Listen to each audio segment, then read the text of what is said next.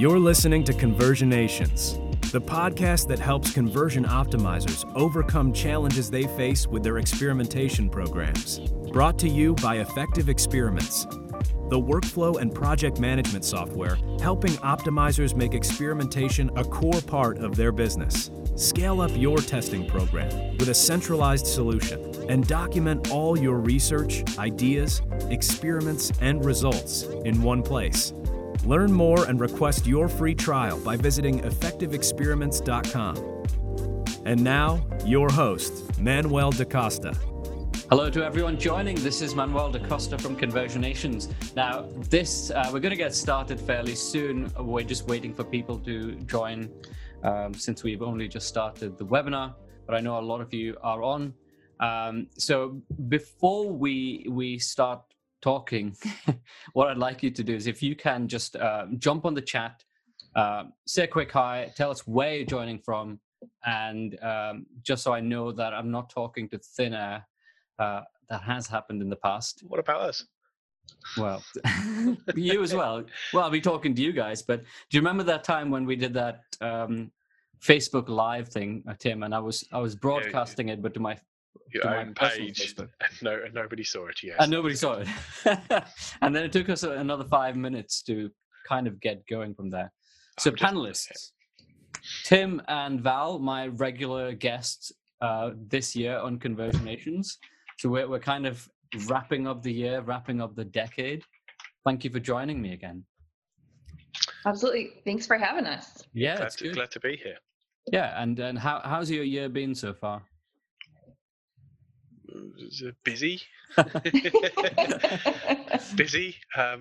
Yeah, it's just last couple of months have been pretty hectic. My wife was rushed to hospital, and then I was in hospital, and so I'm just haven't stopped the last couple of weeks. But yeah, overall, it's been a very positive year for the business, good for the family. My daughter's doing well with swimming classes and stuff like that. So no, it's been a bumper year, to be honest. I think we might be on to break some records for the business. Nice. What about you, Val? I actually just hit the 1 year mark of being at Search Discovery. So this year was a year of growth. I think it took me about 3 months to hit my stride, going from an in-house conversion rate optimization, digital analytics role to this side.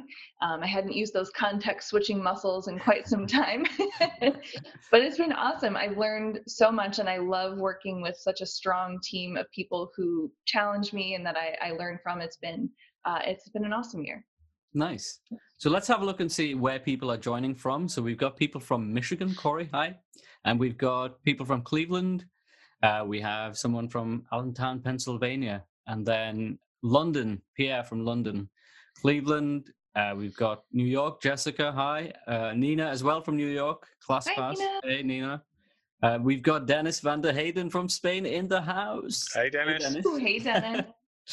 And then Raghav from Warner Media Atlanta, welcome. Seb, hey Seb, how are you doing? And Javier from Spain, who actually sent over a question which we're going to address and kick off this webinar with. And then we've also got Julian from Amsterdam. So yeah, welcome guys. I'm glad you're all here, spending your time with us. And please feel free to add your questions in there. Because we want this to be an interactive session. We've got some talking points, but we really want this session to be about you. You're the CROs out here, and we want to answer your questions and address your thoughts. So let's kick off, right? The webinar is titled "The Past and Present of Present and Future of CRO," and what I really want to talk about is how has CRO evolved over this decade that we're in right now, and what it's going to look like in the upcoming decade. And a lot is going to change, right? So Javi actually sent me an email the other day, and he said, SEO and CRO seem to have parallel lives so far. Both were born in order to improve user experience and were grown by innovative minds. And then they became popular and dark patterns showed up, right? And we all did some black hat SEO tricks in 2008. Then anyone could become an SEO or a CRO consultant in a few days.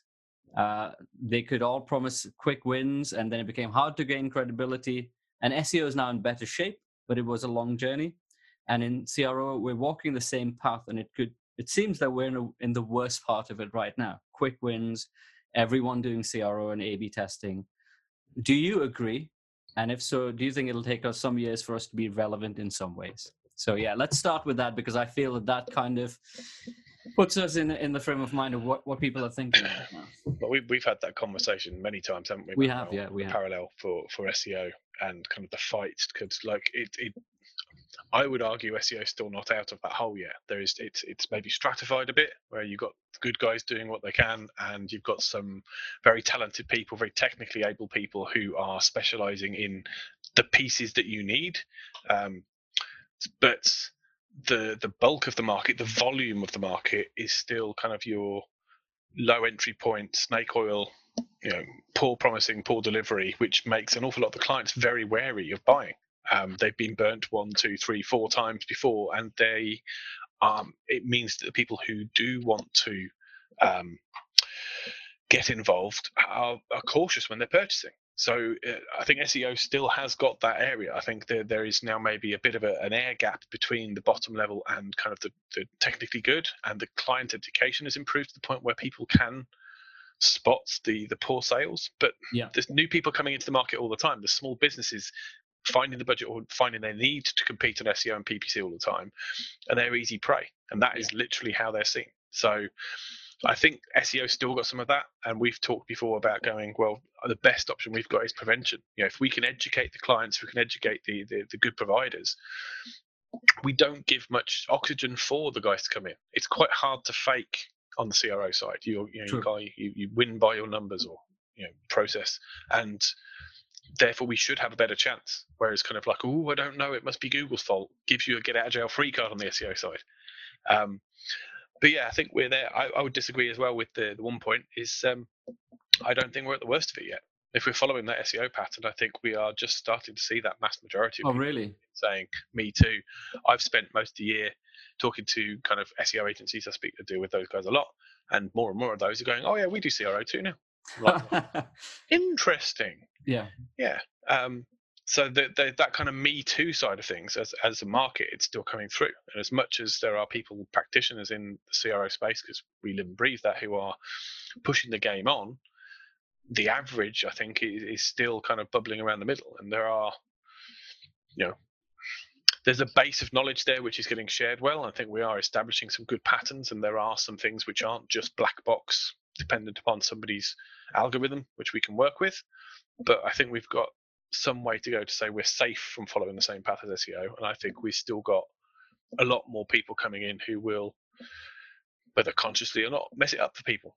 They will disappoint clients. They will overstep their ability, and I think we've very much still got that to go.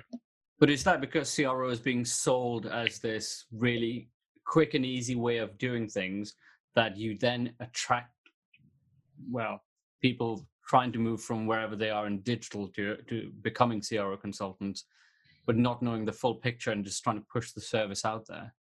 Yeah, I think you see that with anything, don't you? Like, I don't think that's unique to CRO.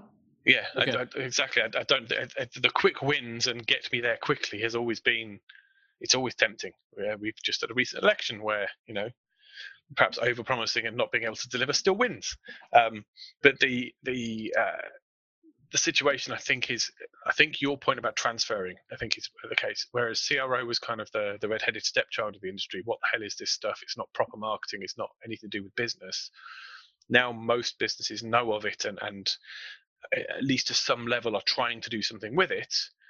For a young person coming in with a digital career or somebody transferring sideways from a different place, it's attractive. You can get good results. It's got kind of a good reputation compared to maybe other disciplines. So it's getting an awful lot of influx of people who, I'm going to be careful how I phrase this, are perhaps not as able to do what they're claiming as they think they are. I'm not going to say it's malicious. It's very easy to get out of your depth. It's Dunning-Kruger. It's a Dunning-Kruger factor there. There's people who are kind of like, they're not without skills. They're not without intelligence. They are not without some of the things that are needed for doing this process. It's not like we're kind of sat here as super geniuses. This is something everybody could learn.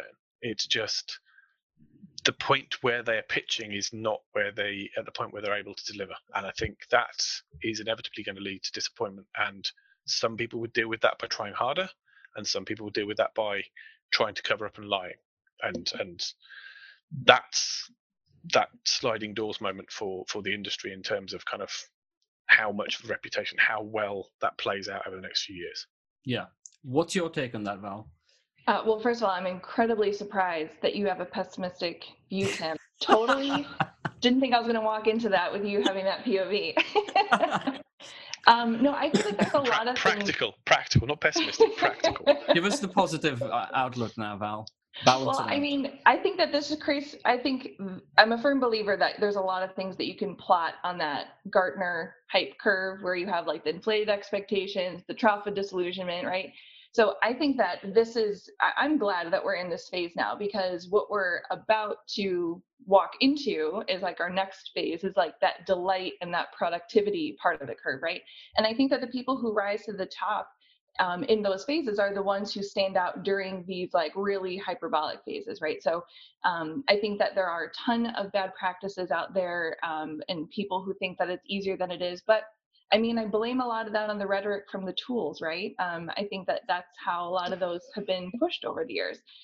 So I'm excited that people have an appetite, that they're aware of what this is. And I think that the people who approach it the right way are going to rise to the top. And so I'm super excited for when we turn this corner. And I don't think we're not the last ones to experience this, right? I think that we're just coming over that hump of the heightened expectations or the inflated expectations from data science. Yeah, I think that they're going to experience that right behind us. When it gets real, people are going, the good ones are going to stick and fly. Yeah. And so I wasn't being particularly negative, but the question was, do you see the parallel with SEO? Oh yeah, I totally do. And then I think data science right behind us for sure. Yeah, I think that's the cautionary tale we need to kind of be aware of. But I'd agree. I mean, if we look at, it's interesting you raised the vendors, so give Dennis a wave, hello. But other vendors are available. But yeah, I think part of that is also kind of the Dunning-Kruger part as well. And if we think back, I see a lot of reason for hope. If the premise is kind of the last 10 years, 10 years ago, the people who are now teaching, starting companies, who are doing webinars, who are writing books, they were making the same mistakes as the young kids are making now. And the difference was they were making those mistakes and there was nobody there to guide them any different. And we're already seeing that the expectation, the entry level point is already higher. It's partly why you see people concerned about things, is because they know, it's Dunning-Kruger again, they know that it's not right. Whereas naively in 2009, 2010, I was quite happily calling tests which Georgi would kick me for because the stats were completely wrong. I know this, but I learned that, and this is how you learn those lessons. And then so I think now, because there's a minimum standard, because there is education out there, it's a slightly higher barrier, which helps with what we're just talking about. But it also means that we're already seeing a compounded effect from the lessons we've learned, from the experience we've got in the industry. We're seeing that people are getting better, and they're getting better faster. And so everything that was a slog and took years to learn and make mistakes on and cost lots of money, and in some cases people's jobs, I'm not saying that can't happen, but there are ways to avoid that now. And I think there's a lot more knowledge around from people that have already done that through trial and error like us, and just like we're going to make a different set of mistakes going forward, but the ones that we've already made, I don't think that should be happening right now. And again, I think it's a mix of like industry knowledge as well, whether people coming in are aware of all of these things, and whether clients are also aware of it. I mean, you're on the agency side, Val. I mean, clients also sometimes come in with heightened expectations of what CRO can deliver, and even back in my consulting days, I would be treading this fine line of saying yes, I can definitely do it, to like, no, that's complete rubbish. We can't really do it this way. So yeah, I think for CROs, especially the inexperienced ones that are coming in, it is a tough time. But as you say, Val, looking forward, as we go over this hump, it will weed out a lot of hopefully weed out a lot of the charlatans and keep the right ones That'll happen in the game. One of the quick things I want to mention, though, one of the things that I think is a little bit unique potentially to the CRO field, I know that we've talked about this in a past episode, is one of the soft skills or one of the personality traits that I find very common amongst people in CRO is the level of humility that they have approaching this role, because how often your expectations are wrong, right? So I think that, like, even what you were talking about, Tim, like being transparent about the way we used to do things wasn't so great. There was Ton Wessling did a presentation at Conversion Jam where he put up a slide and said, this is what I was doing 10 years ago. I was reporting that there was a winner on Saturday different from winners during the week. And he was like, that was just a false positive because of a dip in traffic. He's like, that was some bad stuff. Like, so we're so ready, willing, and able to talk about the mistakes if it's constructive in the way of educating. And so I think that that's pretty cool that you find that quite a bit in our industry. I don't think you see that everywhere. Yeah, I think humility is key in this. You cannot. I mean, experimentation is all about putting your own ego on the line, right? I think that this could work, and then just putting it out there to test it out. There's no let's test it out because I want to prove a point, and I think that mindset itself determines what makes, in my opinion, makes a good conversion optimizer. Someone that puts a test out there, not to prove a point, but to actually say, let's see what happens. Let's learn. Let's learn. Yeah, let's learn. I think that's key. I mean, to be honest, if you did come in with that attitude, then it's going to kick it out of you quite quickly. You can come in thinking I know everything. It's the other part of that kind of curve is you very quickly learn that things that you are basing, you can go, oh, almost guarantee you this is the winner. You end up going, but I want to test. Why? Because sometimes it's not, and that does kind of pop your bubble. Even if your ego does start to grow a little bit, you stop. Just keep testing. Your hype gets destroyed on a fairly regular basis. Yeah, it takes a particularly singular kind of confidence to see all those results and go, no, it's the tests that are wrong.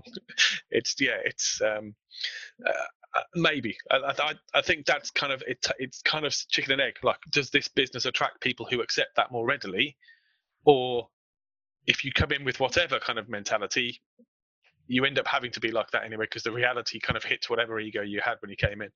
Yeah, don't know. But we're talking about experimenting, and either to prove a point or to learn from it.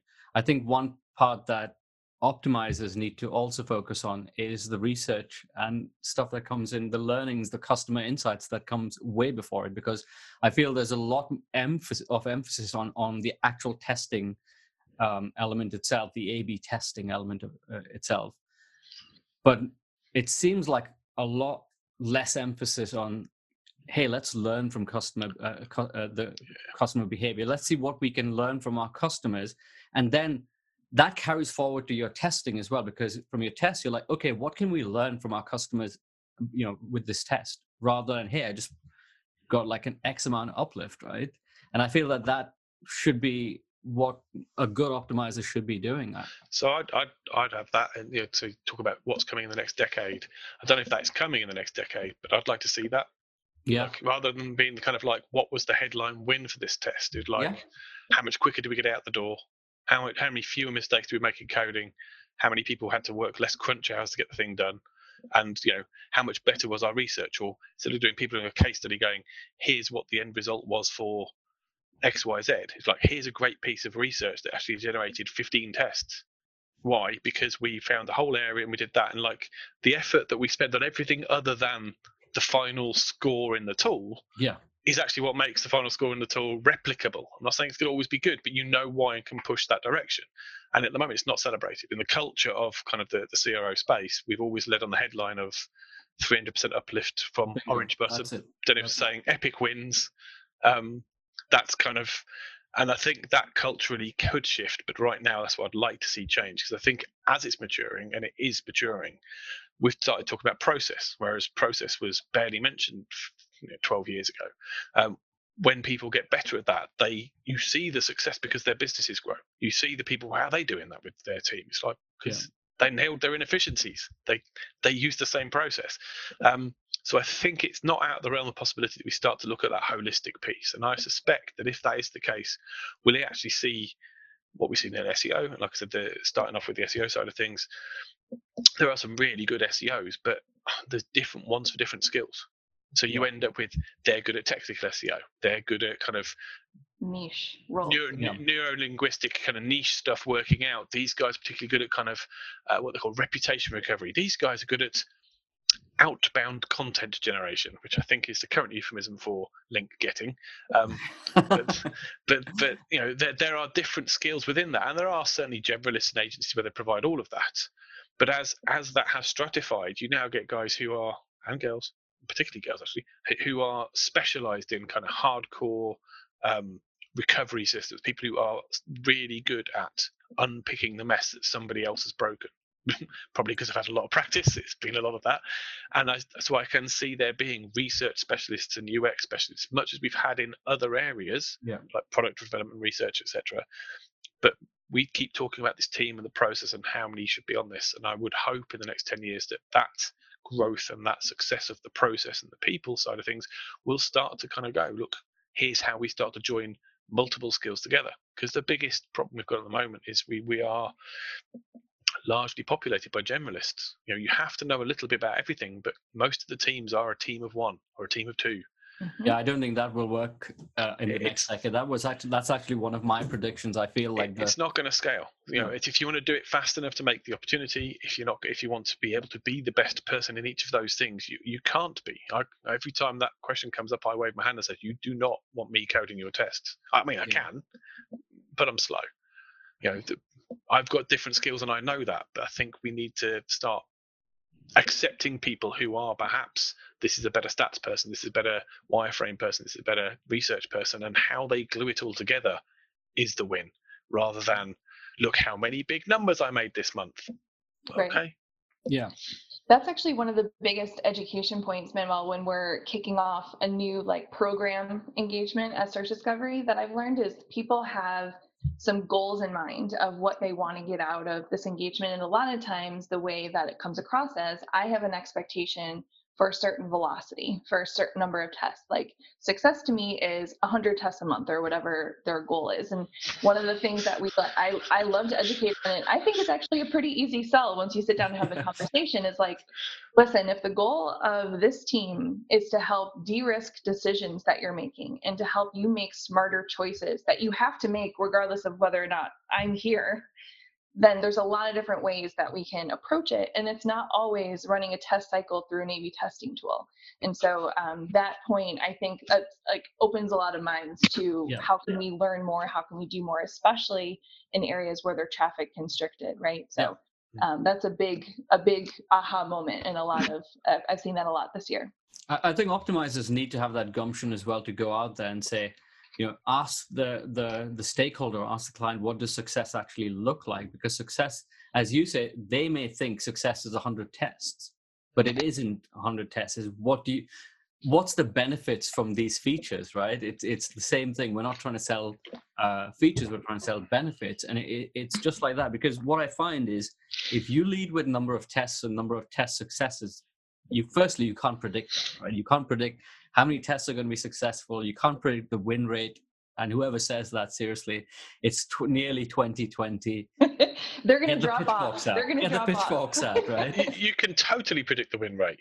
I mean, you won't be right. You won't be right very often, but you can totally. There we go. Yes. Yeah. I have an artifact from the past that I want to share and show you guys that I was thinking about in preparing for this podcast. You should test that. I've got that as well. Yeah. The orange with the green buttons on the cover. Yeah. By the way, this copy was signed, and I acted like a total fangirl and could barely speak when Chris Goward signed this, just to be clear. I definitely have got that in the pile of books behind me, and I've got about a dozen more like that, but I'm not going to unpack them because all the Christmas presents will fall over. So, but aren't we so glad we're past button colors? No, I think Dennis was talking about I've literally got a test live at the moment where we changed the button color. I mean, we did a bunch of other stuff too, but the contrast was important on this page, and it's that's where that's the difference, though, right? Yeah. That's the grow up right there. So the thing I was talking about was going back to research and stuff, because, and as Val said, it's really challenging your stakeholders to think bigger, really challenging your clients to think bigger. Because if you don't, and you agree to those 100 tests or whatever those metrics are that is put in front of you, and if those tests fail, as they will, that'll become a stick that they'll hit your head on, right? Yeah. So that's, I think, focus. Yeah, you need to really challenge your stakeholders to think bigger. So that's my take on that. Research becoming much more important rather than those headline numbers, as you put it. Yeah, and I think if we're going to take that the next step, is at the moment those headline numbers are just abstractions. Yeah. So we're arguing with people. You find ourselves arguing stats with people going, "Oh, this doesn't fit." It's like, well, that goes back to the research piece, in that you should be looking at how does the business make money, because how they make money, what counts as profit, what works for them as a business model, should dictate the areas you should explore, and then you can look for the levers that can then affect those. Yeah. So we will get to the point where we are. It's not going to be cause and effect, but we're looking at kind of the looking at the part we can play within a wider team. And like Val was saying, like we're looking to enable people, and I would also hope that we are able to, as the conversion experts, as the optimization experts, because conversion is kind of what we're getting away from, I think. Can we leave CRO behind, please? Yeah, we should also perhaps turn around and say, I'm also not just an A/B test provider. You know, 10 years ago, MVT was an upsell. Oh yeah. So people were going, why? It's the better test. And then kind of people realized that they didn't necessarily use MVT any better than a poorly structured A/B, and there was all kinds of problems with the maths, and the vendors were all kind of charging extra for it. So we had the weird situation where Maximize, we had MVT, it was bundled into the price. So I would get people kind of going, well, we haven't had an MVT this month. Okay, well, the situation didn't call for it. There wasn't a test. We've got enough traffic. You have, but and you'd get in trouble for not doing the big tests and just giving them cheap tests, and that thankfully has gone away. In fact, if anything, MVT has become kind of like, oh, why are you even bothering? It's like time and place has its use. But sometimes, as Val just said, sometimes the best thing you want to do to optimize is not test. You know, we have this. Arnett will be happy to say, you know, if it's broken, fix that stuff. Yeah, go do it. Fix that stuff. If you've got something which research. is fixable through research or user voice, or if there's something where you've got or usability problems, if there's issues, then a test may find the better solution for what you want to do, but there may be a dozen things you do before you get to that point which will improve optimization and improve the user experience that don't need testing at all. They just, or they did, or if engineering had no cost, hello Corey, if we had no traffic cost, if there was no other opportunity cost from not running kind of growth tests, excuse me, then yeah, by all means, test everything. But it'd be really, really slow. And actually the pragmatic choice of this would be good to test and this wouldn't, we already do that on a roadmap. And I think pushing back and saying, telling you can't have this test now is not me saying the idea is not worthwhile. It's just there may be better ways to achieve that, or the test is the way it's currently constructed with what we currently know will not answer the question you want answered. So let's do something that is also still positive, but maybe isn't burning up bandwidth and dev time to do something we know is unlikely to give you the business result you want. But there are things you can do. It's like, oh my God, my SEO is going terrible. Okay, well, highly competitive space with a very specific term, and you've got a very 3-week window you want to make a difference. Have you can I introduce to my friend PPC? Oh, we want the free traffic, but you're never going to be able to hit a specific term in a 3-week window and then just turn it off like that. That is what PPC or email could do for you. That's what a social campaign could do for you. Hub and spoke multi-campaign. But I want to be top on the Googles, but it's not the right thing for you. And just as that sort of advice is appropriate to the need, I think the same thing. We advise the right use of the right tool at the right time. That means it's less reliant upon that one test being the biggie, because we know why we're doing it, and it's to give us a result that tells us when the next step is, or to validate an idea that we've already explored as much as we can without testing. Yeah. Cool. Val, I want to spend some time on this end of year report that CXL has put out. So I believe that you've gone through it and you've pulled out some interesting insights. So I think we should spend some time on that. because after that, I want to talk about some really heavy stuff, which involves GDPR and cookies and stuff. So that's going to become a bit heavy. So let's look at the fun stuff first. Okay. Well, actually, this ties into something you were saying, Tim, a little bit earlier, that 10 years ago, we weren't focusing on process. And by the way, I'm using royal we here because full disclosure, not in CRO 10 years ago. 10 years ago, I was spring chicken fresh out of college and still at market research. But I can still refer to this report that has like 6 years under its belt, I think, which, by the way, CXL, thank you so much for always putting this out. This is incredible. 45% of people in the survey don't have a structured process still. However, later in the document, it says that it is the number one pain point. So I'm curious about that one. Like, if people are saying we don't have this, it's not documented, it's not structured, it's kind of like choose your own adventure, but we recognize and acknowledge that this is the biggest problem in our program. What's going on there? Can I tell you something on this? Because I have actually seen this firsthand, and just full disclosure, I run Effective Experiments and talk to a ton of customers out there, potential customers, and every one of them has the same story. We don't have a process, or we have this ad hoc process that we didn't really give it a second thought. And as Tim said earlier in this, that process is something that's going to become important moving forward. I think what's happening in the industry, there's a cart before the horse situation, where they've jumped right in.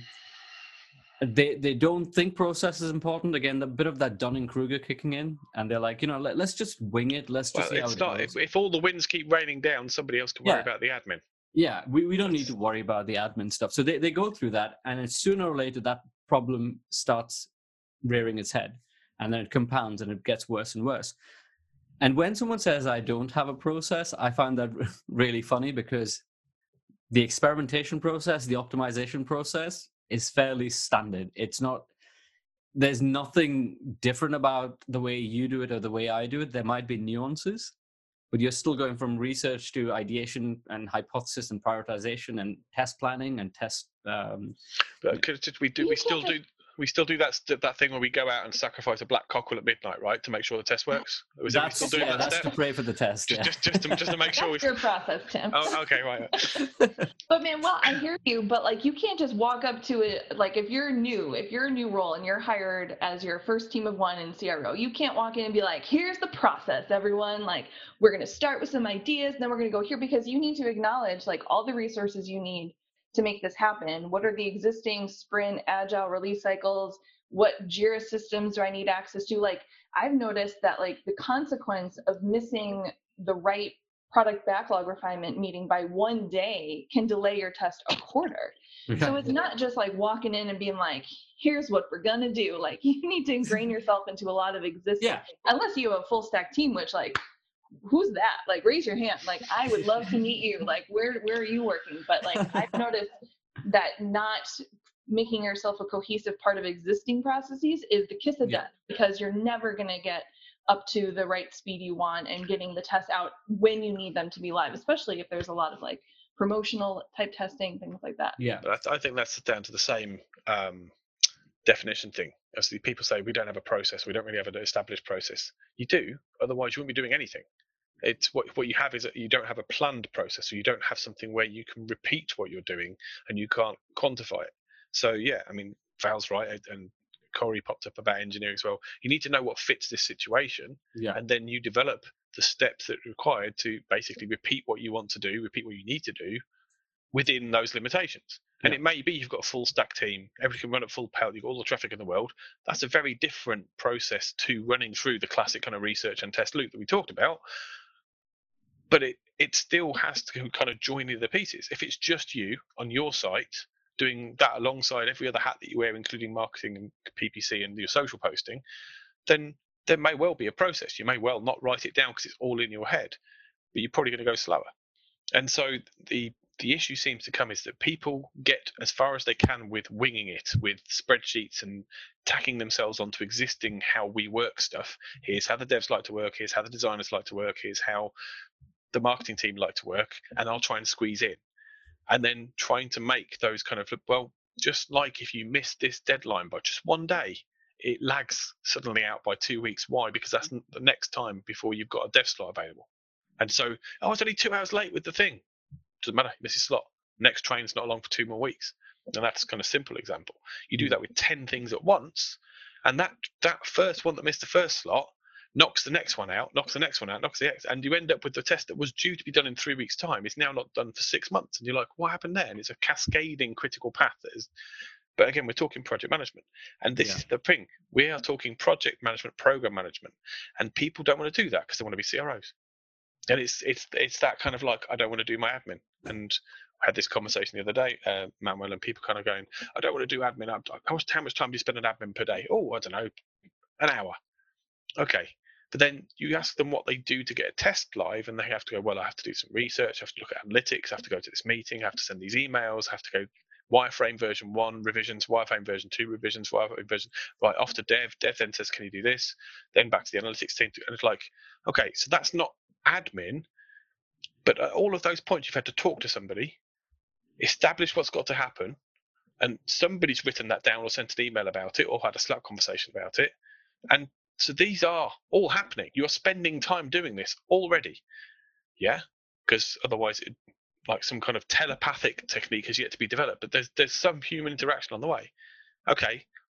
The process then just needs to be, when you've written that down, put it somewhere where you can find it again next time.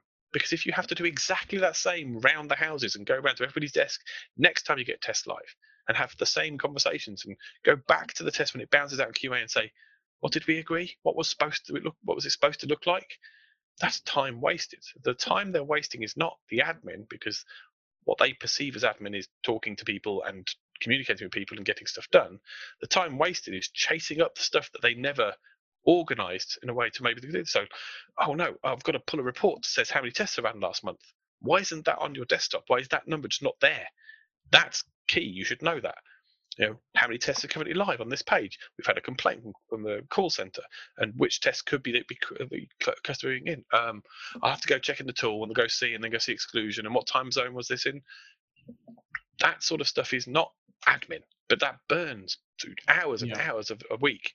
And it's actually the failure of admin and process that causes those kind of this shouldn't happen inefficiency. But they happen left, right, and center. So when people complain about, I don't have a process, what they mean is, I get blindsided by these sort of things that I shouldn't be getting blindsided by. Fix it for me. And then you tell them, well, the answer is, do you admin? And they go, don't want to do admin. It's like, okay. Yeah. I don't want to be fat, but I don't want to regulate my calories or go down the gym. Okay. Well, there's only so many levers we can pull in this scenario. Which of these do you want to pull less? We mentioned this in the second to last episode that we did. So there's if you're new to Conversionations, there's the podcast is on Apple Podcasts and Spotify. There's an episode how CRO program management is different to standard project management. And then there's the last episode that we did, Val, which you joined in on, which was about experimentation ops revisited. And in that, we clearly talked about, all that stuff shouldn't be in the CRO's domain in the first place, right? Because it's not the best use of their time.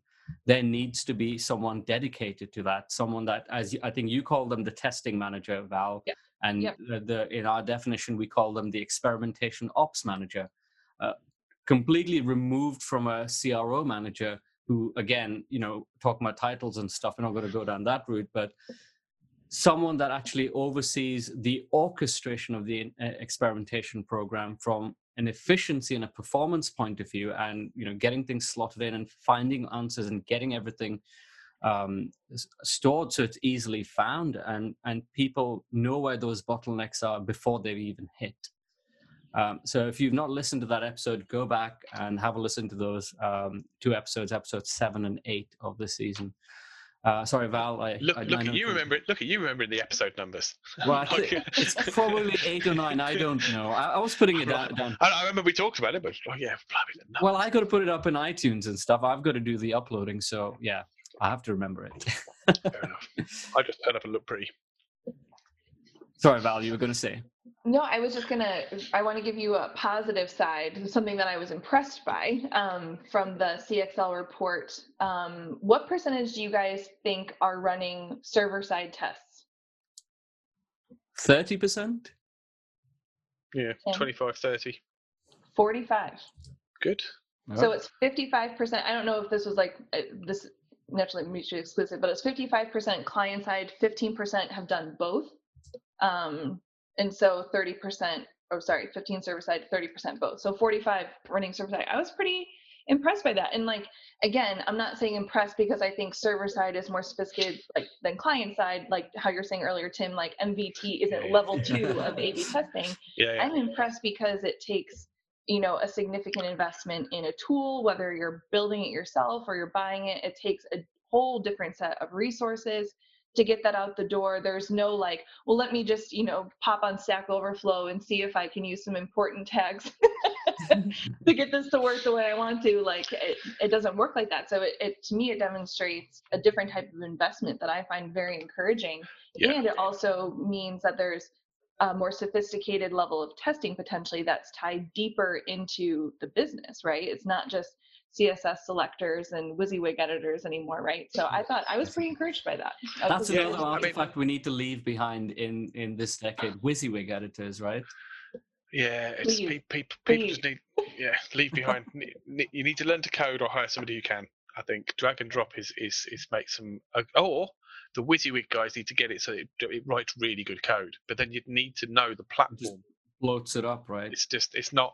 You can't come at it from that end. You'd have to build a platform that was intended for people to be able to recode it like that. And that's I think the next decade after, where we're building things. We're building things that are wholly API driven with the intention of testing from the ground up.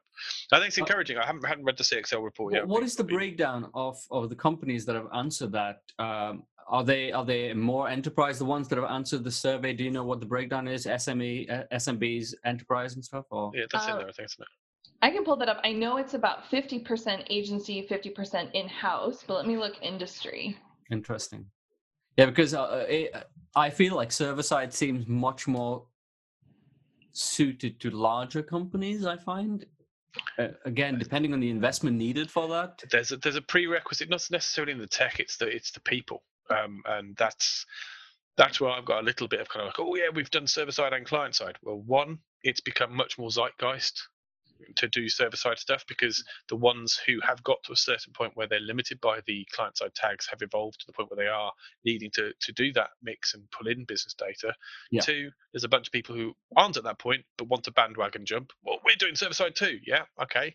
Any particular reason? Because it's big and hot right now, the MVT thing. And then you've got people who maybe as vendors have got a vested interest in saying, hey, we've got a server-side tool that isn't strictly speaking much more than kind of, should we say, a split test redirect, which has been available as tech for the last 15, 20 years. But it's been spun to be as a server-side tool. What they mean is you build it, and we'll just redirect with a 302. But that's at least encouraging because people know there are more toys out there.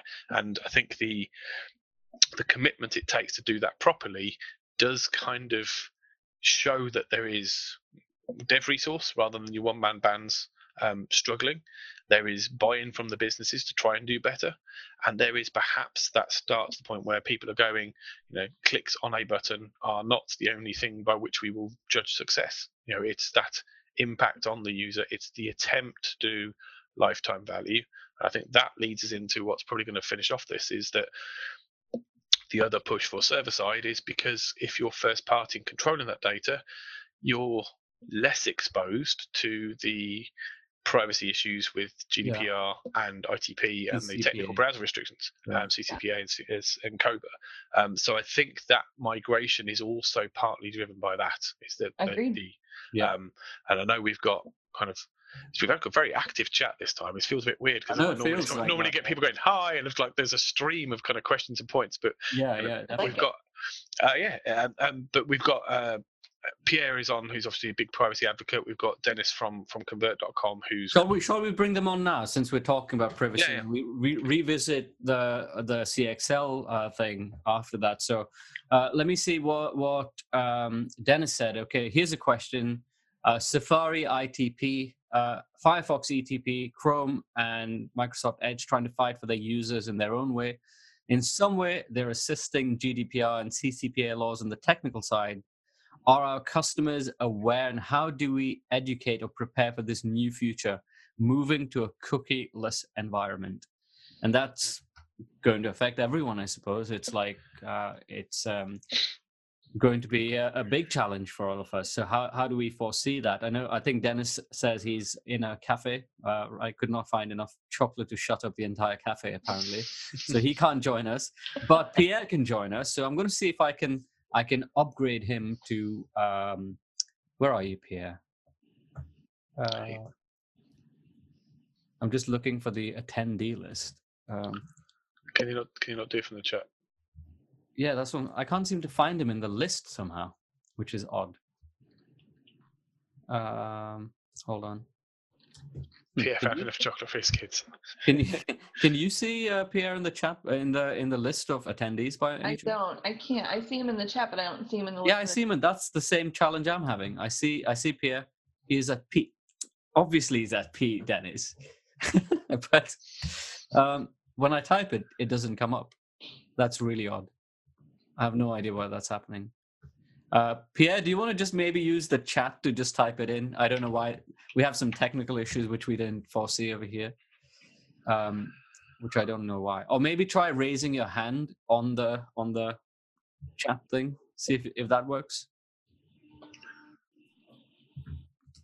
Did he sign in under his GDPR name? Yeah. Yeah, that could probably be the reason. He's not allowed you to store cookies. That's why you can't find him in the attendee list. Yeah. Okay, he says he's raising his hand. All right, let's see. How do I find that? More. Invite? No. Right, where's this hand thing gone now? Q&A. Nope. Maybe can you use the Q&A thing to answer a question? And maybe we'll come back to you whilst I find you. So Val, let's go to the next point in the meantime. Otherwise, we'll spend, and we'll circle back onto this one. Pierre, in the meantime, Q&A isn't working for you. Are you signed in properly or not? Because that's really odd. Blame the user. That's how to. I'm blaming GDPR for this one. Right. Just really quick to go back to the question that you asked in terms of breakdown by industry. So the biggest chunk is 40% in that agency freelancer, which obviously spreads across industry, but then there's 28% e-commerce, 19% SaaS, 9% lead gen, 2.6% publishing and media, and then 1.6% for nonprofit and government. So the e-commerce, SaaS, lead gen making up the majority of the pie here. So I think that kind of fits in with your hypothesis around size. It's hard to think about agencies because I know you guys search discovery, your clients, on the larger enterprise end. So is that skewing things or not? I can't tell unless we kind of ask CXL to dig even deeper. Well, maybe that breaks other GDPR rules, but who knows? Season 3, episode 1. Yeah, let's talk about that. Let's revisit this CXL report. Yeah. I saw something about personalization in the CXL report as well, which kind of ties in with something that Gartner put out recently. Yep. So maybe you can talk about that and see where we go. Yeah, for sure. So the question was asking around investment in personalization, and 46% said, yes, this is something that I'm invested in. And of the no's, 73% said that they were going to try it in 2020. And of the 46% who said, yes, I am doing it, they said that they're going to be increasing their investment in 2020, which kind of goes against that other article that you mentioned, Manuel, the Gartner prediction that by 2025, it was 80% of marketers will divest in personalization, as I think what the factoid was that they put out there, saying that blaming mostly the tech, that it seems it's like a much harder investment, it's harder to identify the ROI, but the biggest blame is pointing a finger at the tech. So CXL report, obviously talking amongst an audience that has a program or is invested in testing, especially on the agency side, 50% of the population. But Gartner is saying broader brush that this is going to be an area where we look back in 2026 and say, why did we try? Yeah, and it just seems it's surprising that they said that the ROI won't be then; it'll just be abandoned altogether by 2025. Yeah. And I think we're getting Tim. Are we getting Inception Tim? Did we get a second Tim over here? No, I just sent Pierre my link. So no, you shouldn't do that because I sent him a link. Oh, there we go. There you go. Oh, It worked. I'm Back channel Slack technique, that still worked. So I'm a double Tim. I apologize. there you go. Again, I think it's all just a privacy ploy. That's what it is. He didn't want to have his name on screen. He was just hiding. He used a fake email as well. I saw that. It's not a fake email. It's an email that allows people to. So I know where the spam comes from. Yes, I do the same catch-all domain. Exactly. Yeah. It might be because I'm using Linux. It might be that Zoom is having a bad day, or we can blame the user, as Val said. And let's be honest, given the day I've had, that's most likely to be the situation. Cool. So welcome, Pierre. I know we're going to have a longer discussion at some point about GDPR and testing and all that kind of stuff. But let's get your thoughts on the next decade, the cookieless decade, as Dennis. I actually disagree. It's going to be a cookieless decade because I disagree because it's a strong name. I think it's going to be a trackingless decade. And the reason I say that is that, sorry, you might hear I'm recovering from a cold. People historically have used the word cookieless when they started talking about fingerprinting and things like that to still track people. What consumers have done over the past 10 years or so, increasingly was to start blocking the trackers. It started with ad blocking, but it increased into blocking the analytics tags directly. I mean, I've measured that and I'm seeing the trend and it's going up and to the right. It's a worldwide phenomenon. I can share some data. So that's what's happened. And in my view, the GDPR, the draft e-privacy regulations, the CCPA and all these laws around the world, in Brazil, and coming up all over, is that the regulators and the lawmakers are actually catching up to where consumers already went. And in many ways, they're not enough. And so you see that on one side, and then, browsers, they are the user agents. They are the agents of the user online. They represent the user. And organizations that don't have a vested interest in their browser taking care of the user's privacy concerns, of which there's only one that doesn't care, let's be honest here, they are actually taking active steps to mitigate that. Some, like Mozilla, are saying, we're going to do outright blocking. Others, like Safari, Apple, they're saying we are going to be a little bit more nuanced to it, where they do machine learning on the device itself. And, at the end of the day, between the consumers, installing extensions or using browsers that outright block, or the browser has things that messes with the data, analytics and CRO and all of this, you're getting less data and lower quality data. And I think that is the trend that's going to continue in the foreseeable future. What's the impact on optimizers that haven't moved to server-side testing, or the ones that have? Who's going to be the most affected in all of this? That's a very good question. It really depends. I mean, on the implementation, and you've talked about these two general buckets of it, right? At the end of the day, it boils down to what you're actually trying to do. And in my view, if you think about this if you follow this line of thinking, quite to a logical conclusion, is that if you're going to get rid of tracking, what you'll realize is that your unit of measurement is wrong. And the unit of measurement being the user, an individual. You have some kind of human being, and you have an identifier for them, and then you track that identifier over time, and then when you do a report, you aggregate over identifiers as some kind of proxy for people. That unit of measurement needs to change. Anybody who is still thinking about it in terms of human beings doing things online, and I completely appreciate this is very, very controversial, yeah? Anybody who's still thinking about that as the unit of measurement is going to be affected to some degree. Could be little, could be lots.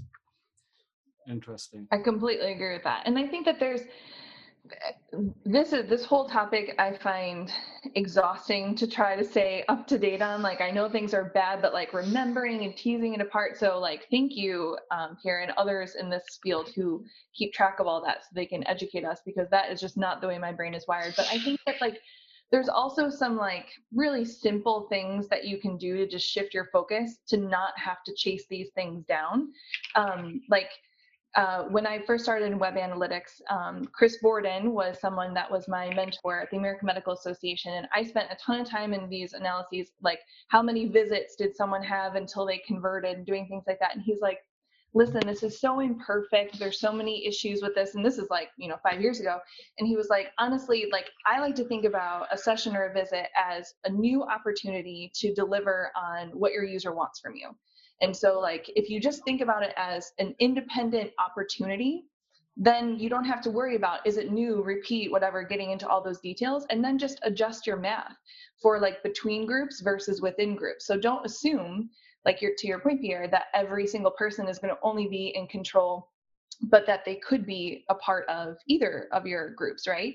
So if you adjust the math and when you're running your t-test to look not between, but within groups, that's a way to help make sure that you're taking the right amount of risk. And so I think that the tools are going to take some time to catch up, but like I think there's a lot of like practical things that you can do to shift your mindset just to make sure you're not shooting yourself in the foot, right?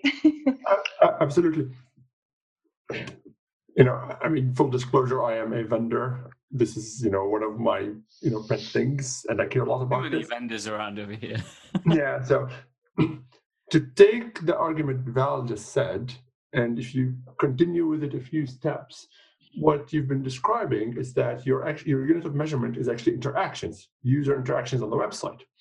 And that fundamentally is the unit of measurement in my tool that I built. Because it just says that we are not going to use the user as the denominator. We're going to use interactions. And if you so happen that you've done a test that increases the number of interactions, and how you define interaction is very, very important, right? Because that's your unit of measurement now. And then it's increased that, and then you see an uptick further down in conversions, whatever the conversion happens to be, then you're on the right path on something. So that, coupled with customer research, the qualitative side of things, I think will give you a very, very good idea about what's going on the website. Nice. Tim, you've been quiet all along. What do you want to add to that? Yeah, I was quickly looking for a website. Val was saying it's hard keeping track. SEMO at Harvard actually got a website up with the current or the latest known state for cookie compliance and cookie You killing. want to put that link in the the chat as well for people to have a look at as well? Yeah, if somebody can find it. I was trying to subtly search, but the problem is I've got kind of coloured screens at the moment, so I don't glow orange. Right. As soon as I bring a search window up, I suddenly go bright white, so it's hard to do subtly because the colour changes. I think kind of goes back to the point we were making earlier on. I think if we're optimizers, not A/B testers, then it's a shame that we're losing the faux accuracy we currently have, because it's not really people at the moment already. But actually, that was perhaps a false sense of security we had already. But if we're looking at kind of overall pieces, and we're aware, I can't say for sure that if an uptick in that conversion metric has done it, well, did more stuff go out the door? Yes. Have we, since we've been doing this, sold more product? Yes. Is the names that's on the invoices, which we are allowed to keep, in fact required to keep by law, different enough? Can we do a count in terms of cookieStatus.com? So I knew it was something. I went for Cookie Cutter. I don't know why. Yeah, that's Cookie Status. Thanks, Seb, for posting that link. Yeah, thanks, Seb. I think kind of that overall piece, it comes back to that kind of, if we take a holistic approach, instead of going, I've got a photo, I've got a session recording of this one person going through the map, we go back and start thinking of our analytics in terms of a clickstream, in terms of, I don't have a photo, but I have got a heat map. I can see the hot areas, and I can see when I change things, areas that were hot get less hot, and areas that weren't hot get hotter. I can't say for sure how many people contributed to that, which means the maths overall works out slightly differently, but I can say an effect was seen. And that's really all we're doing at the moment. The t-test and all the kind of statistics we've got makes it easier. And I think that's where the current mindset is and the analyst mindset is. But I think a lot of the tracking I set up is more down to clickstream stuff anyway. I'm less bothered about in fact, I actively hash any client IDs and stuff come down just for GDPR purposes anyway, but also just for database size. Long old hashes quite big to store. Int hashes not so big to store. Just it comes down to simple. I don't care. I never need to reconstruct that. I just want to have a rough idea of how many people went through this way, and then I can look, and you can still look. And we talk about heat maps, and that's the visualization. But you can look at clusters. You can look at kind of like ABC sequencing, like which order did these things happen in a peer-to-peer. Timestamps, they're not PII. We can collect timestamps. The order things happen in, is that the order you designed it to happen in? Does that match the order that the users you have observed during qualitative testing did it in? Or is something jumping backwards and forwards between these things that looks more botty? It's not what we're used to, so it'll be scary and there'll be some rebalancing and there'll be some overcorrection. But we never were as accurate as we thought we were anyway. So having a wider picture about this isn't just money in the bank, yes or no win. It's about the nuance of how we got to have money in the bank and why the customer wanted to interact with us in the first place, which I think ties neatly into that push we've seen over the last few years to say, look, the companies that do this really well aren't the full stack teams or the tribe teams or the ones who do really well with this long term are the ones who user centric. They are using the tool to try and get the best for the user. And that what tends to happen then is the user is more likely to volunteer or log in or do things which make tracking, maybe not the full audience, but a cohort of the audience gives you some further validation. And they also follow more reliable patterns. Things it's a known behavior, therefore you can see differences more easily. So it's going to reward that kind of activity. There's a lot here to unpick. Mostly I agree with you, but there's one thing I'm going to say, is that I completely agree that saying that CRO is actually about optimization, where optimizers were not, A/B testers. Yeah, we're not the testing monkeys, I like to call it. We're not PhD students in the lab where the principal investigator is hurting us, which this discussion has been reminding me of a lot of those years in my life. One of the things that has come out from the Blockmetry product that I've built is that when you look at how the website functions with all these trackers installed, is that all the conversions that you are measuring are despite you giving the users a terrible experience.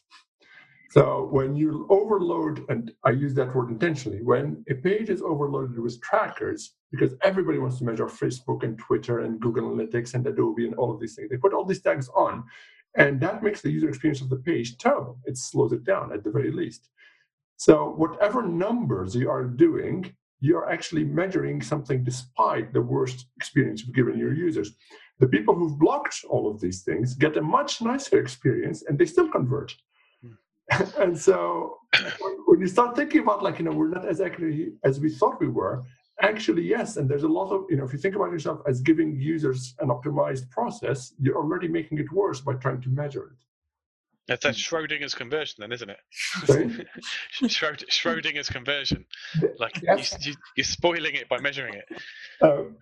One of my predictions for the future, just quickly, is actually one of the things that you mentioned, Tim. I think that companies are going to be leaning into reasons for people to create an account and log in, even if it's not like an e-commerce based site, and thinking about an investment in content marketing, or what's the value that we could put behind FreeWall so that we can get people to authenticate, because that's the only way that we're going to get personalization to really thrive and avoid what Gardner is saying. It's not really the tech of the actual personalization tool. We've got that nailed down. Yeah. It's getting our CDPs and our data management in order and creating value for people to want to give us information. I fully agree. I think I'm surprised people aren't doing it more. The problem we're going to have is when the technical barrier gets higher, as Pierre was saying, that desperate need to we need to measure is you're going to start seeing, as we already do with playing whack-a-mole with pop-ups saying, do you want permission for this?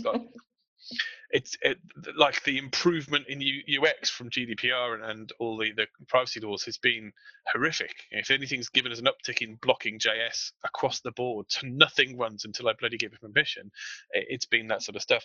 But I think we're going to see much more in the way of dark patterns first off. I think that there's going to be a kind of a land grab, a gold rush for, well, we must have them logged in because then we still got currently first party permission to a little bit.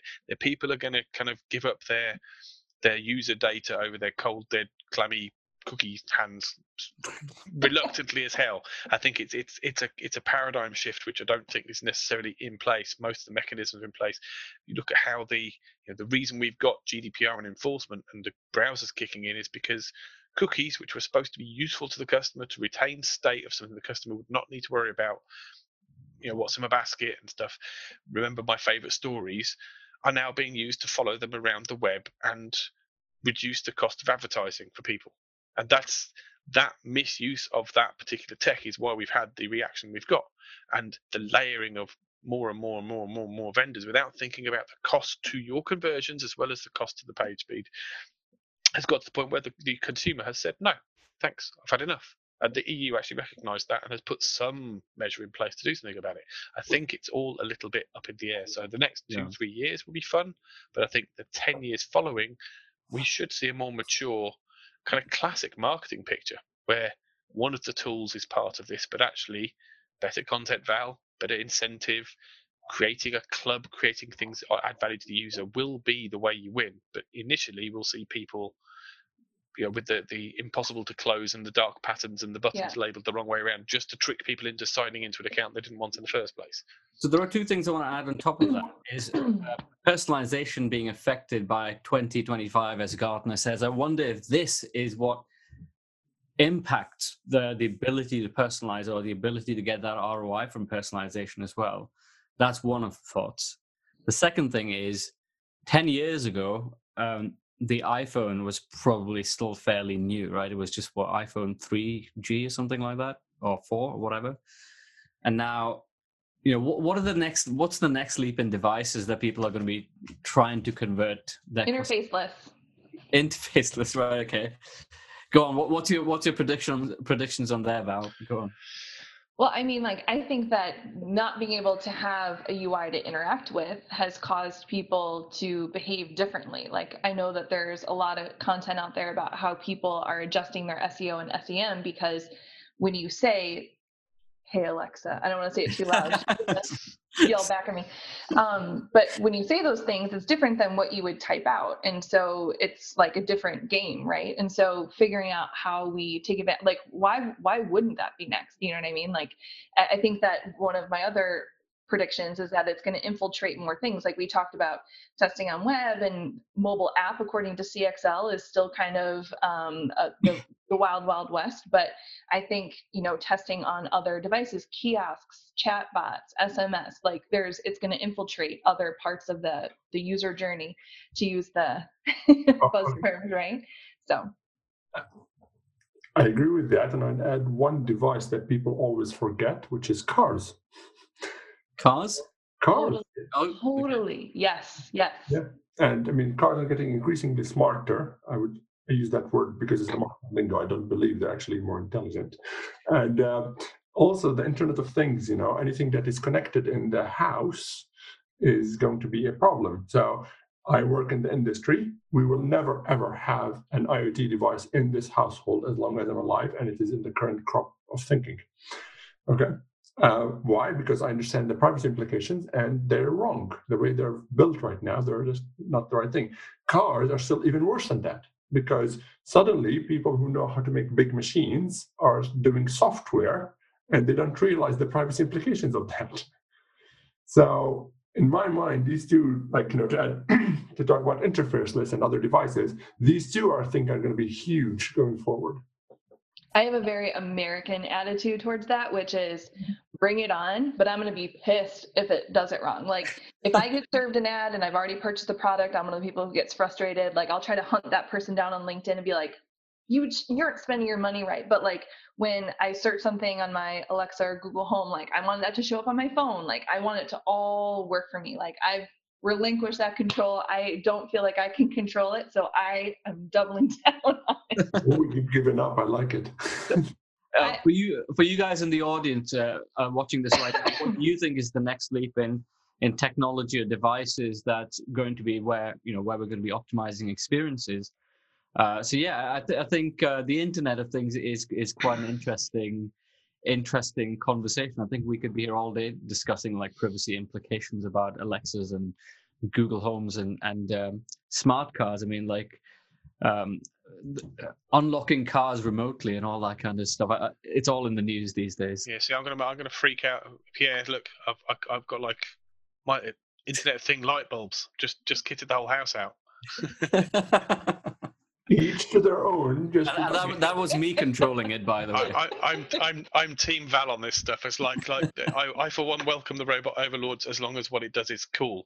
I've also got the advantage of at the moment they all run through my account, but according to Google's profile and Facebook's profile and everybody else's profile, I'm really into Ryan's Toys World, Paw Patrol. No, not so much Peppa Pig anymore. Paw Patrol. I'm really into Minecraft at the moment, bro and sis. I'm surprised there's no Ninjago. And when I go to the gym for the third time that day, I'm really into 80s music. But when I go in the morning and listen to podcasts, it's because at the moment they're all logged in on my account. So I'm actually obfuscating. It's a bit of steganography. It's behind the actual behind all the noise is the actual. But yes. With swim trip in the morning, then me at the gym, the wife at the gym. There's 3 gym trips all on the same connected car, different times with different music playing. So the advertising I get is quite amusing, but it does rather spoil Christmas because I know what I'm getting already. Yeah, when I used to work at Google, and because I was debugging all these websites that used to come to us, right? I once went into my ad profile to see what I was interested in, and that is weird because I was looking at all these different websites. And yes, I think if you do a lot, because obviously I get going on e-com sites all the time, the amount of stuff I'm retargeted for is crazy. It's because the work computer, but different profile, Linux VM. I'm surprised we haven't mentioned AI. If we talk about the future, and we're talking particularly about kind of pattern matching and clickstream and not being able to identify the future, whilst humans can look at a heat map and kind of go, oh yeah, I can kind of see something, putting a machine onto that and saying, these things in this order, and how does that improve or how does that compare within it, is much more the domain of where the automated tools for optimization and, whilst not personalization, certainly matching behavioral patterns and then testing against those patterns to see if you can influence further behavioral changes, that fits much better into the machine learning rather than AI, I would say.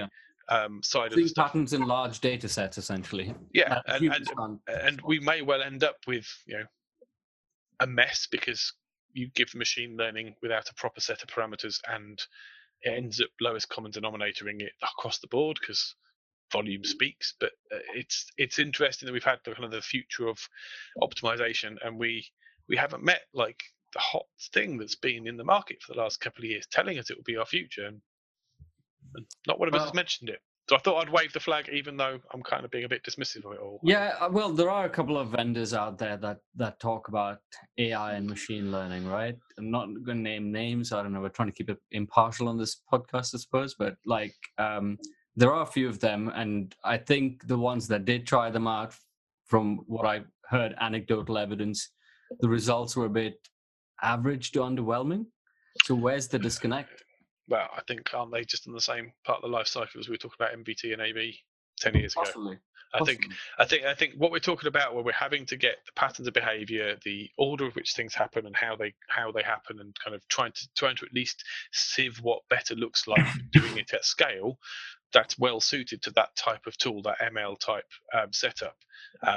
How the thing is fed, like what information, what inputs you give it, and therefore what bounds you tell it to look for, is going to be interesting because we don't have the accuracy, but we do have the other tools. But I think we are in a place where some of that stuff can very much kind of not bridge the gap, but provide another tool in the tool set that will perhaps kind of help fill in some of the stuff, the cracks that appear in kind of what is the current setup at the moment. So you said something very important here, and I think that's kind of for all ML stuff. where a large portion of ML tests that fail is that a lot of the ML stuff is about the feature selection, which signals you feed into the algorithm, and then is it the right kind of data, and also the volume and quality of the data you send in.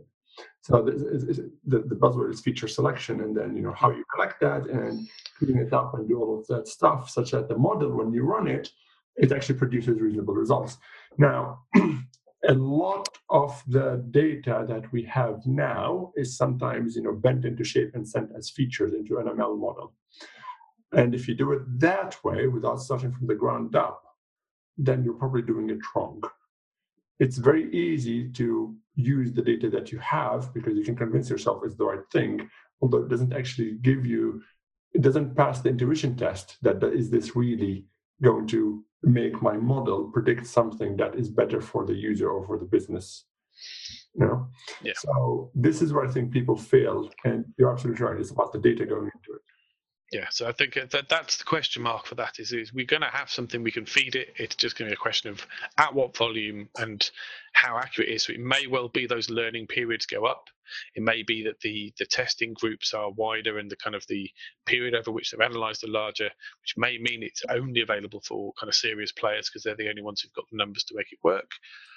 But we are getting better at it, and just as we've got kind of better understand everything else, I think it's going to play a part in the next few years. Whether that is just plug and play, but the results are muddy, or whether it's going to be an enhancement upon an already mature optimization and user experience, user involvement, customer lifetime value improvement program.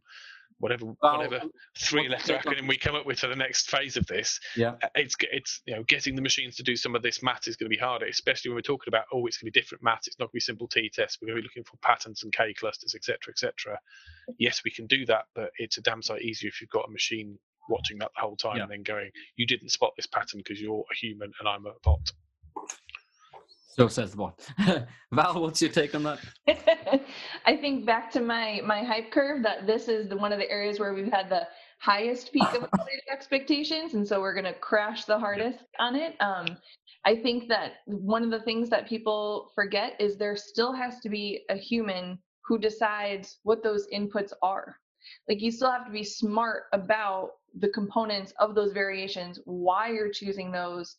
Like, it's not like you don't run, and I know that auto allocate isn't exactly, what we're the farthest reaching part of this whole space, but like, you don't run those tests because you're not sure which one will win. That's not the solution to that. And that's why I don't think that even with automated notifications and some of the Sensei stuff within Target, whatever, like, that's never going to replace our jobs, because like, that's still not insights, and it's still not helping us learn why things are working or resonating, right?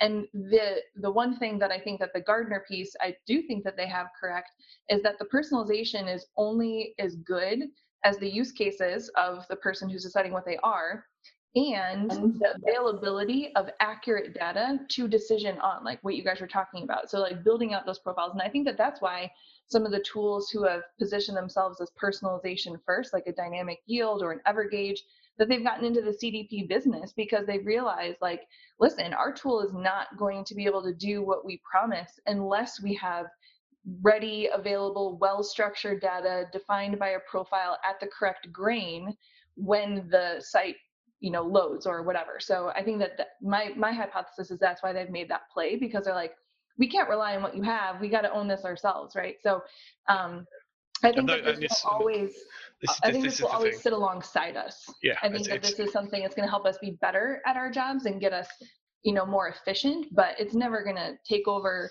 our jobs, never going to be the primary focus of our programs, because you still have to learn about what's resonating and what's working to decide what variations are worthy of throwing into that, because garbage in, garbage out, right? Yeah, that's what I was going to say. I think the thing here is the human part of this remains, even if the role of the human in that game changes. Yeah. So we're getting tools will mean stuff that I'm crunching today. I'm pushing some ones and noughts around to try and get some pattern stuff, but that will be something where, as long as it's set up and we're tracking the right kind of things, for that can just be run in the background and running all the time. The business questions need to be asked, to suit the business, and they're at the moment formulating the business questions remains a human's job. Coming up with the designs and the creative ways to solve for that remains a human's job.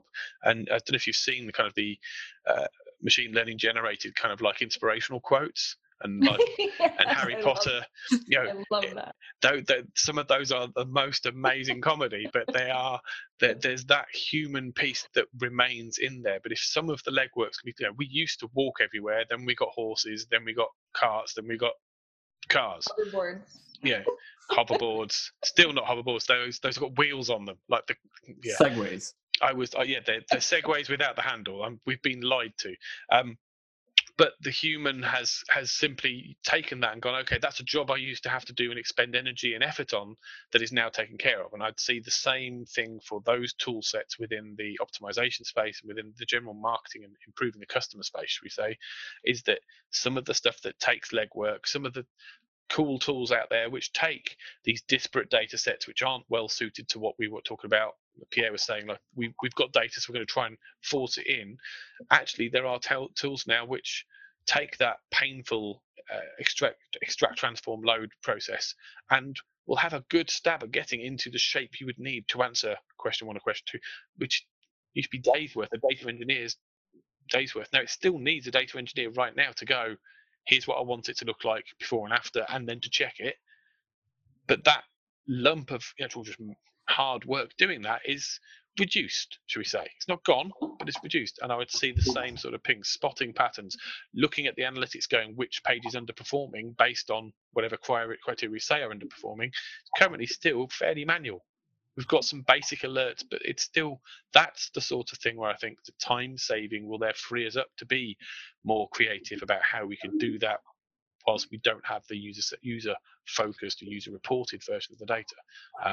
So that's kind of where I hope the decade ends out, is we start using these tools for the efficiency they could provide to us to free us up to do the cleverer stuff, because otherwise we're going to end up just ruining it like we did kind of cookies and everything else, going, well, we took this big chainsaw and decided to cut down all the trees rather than make a house. And it's all about the mindset though, right? Yeah. I think I posted something on LinkedIn the other day. A fool with a tool is still a fool.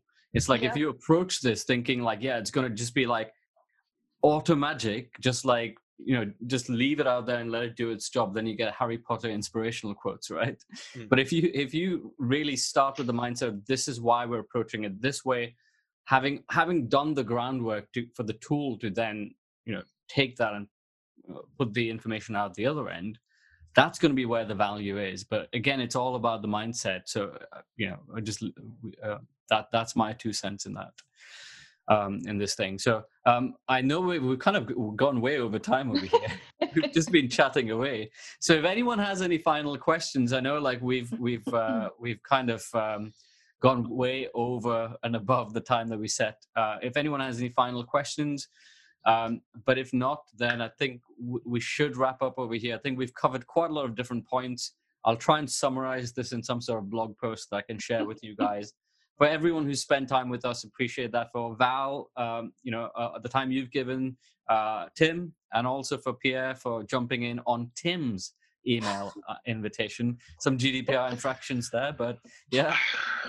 That's fine. I'm aware of it. Solution oriented. That's what it was. We needed the boy to come on. So, but for all of you attending, thank you again. For those of you listening in the future, this is the last show of the series in 2019.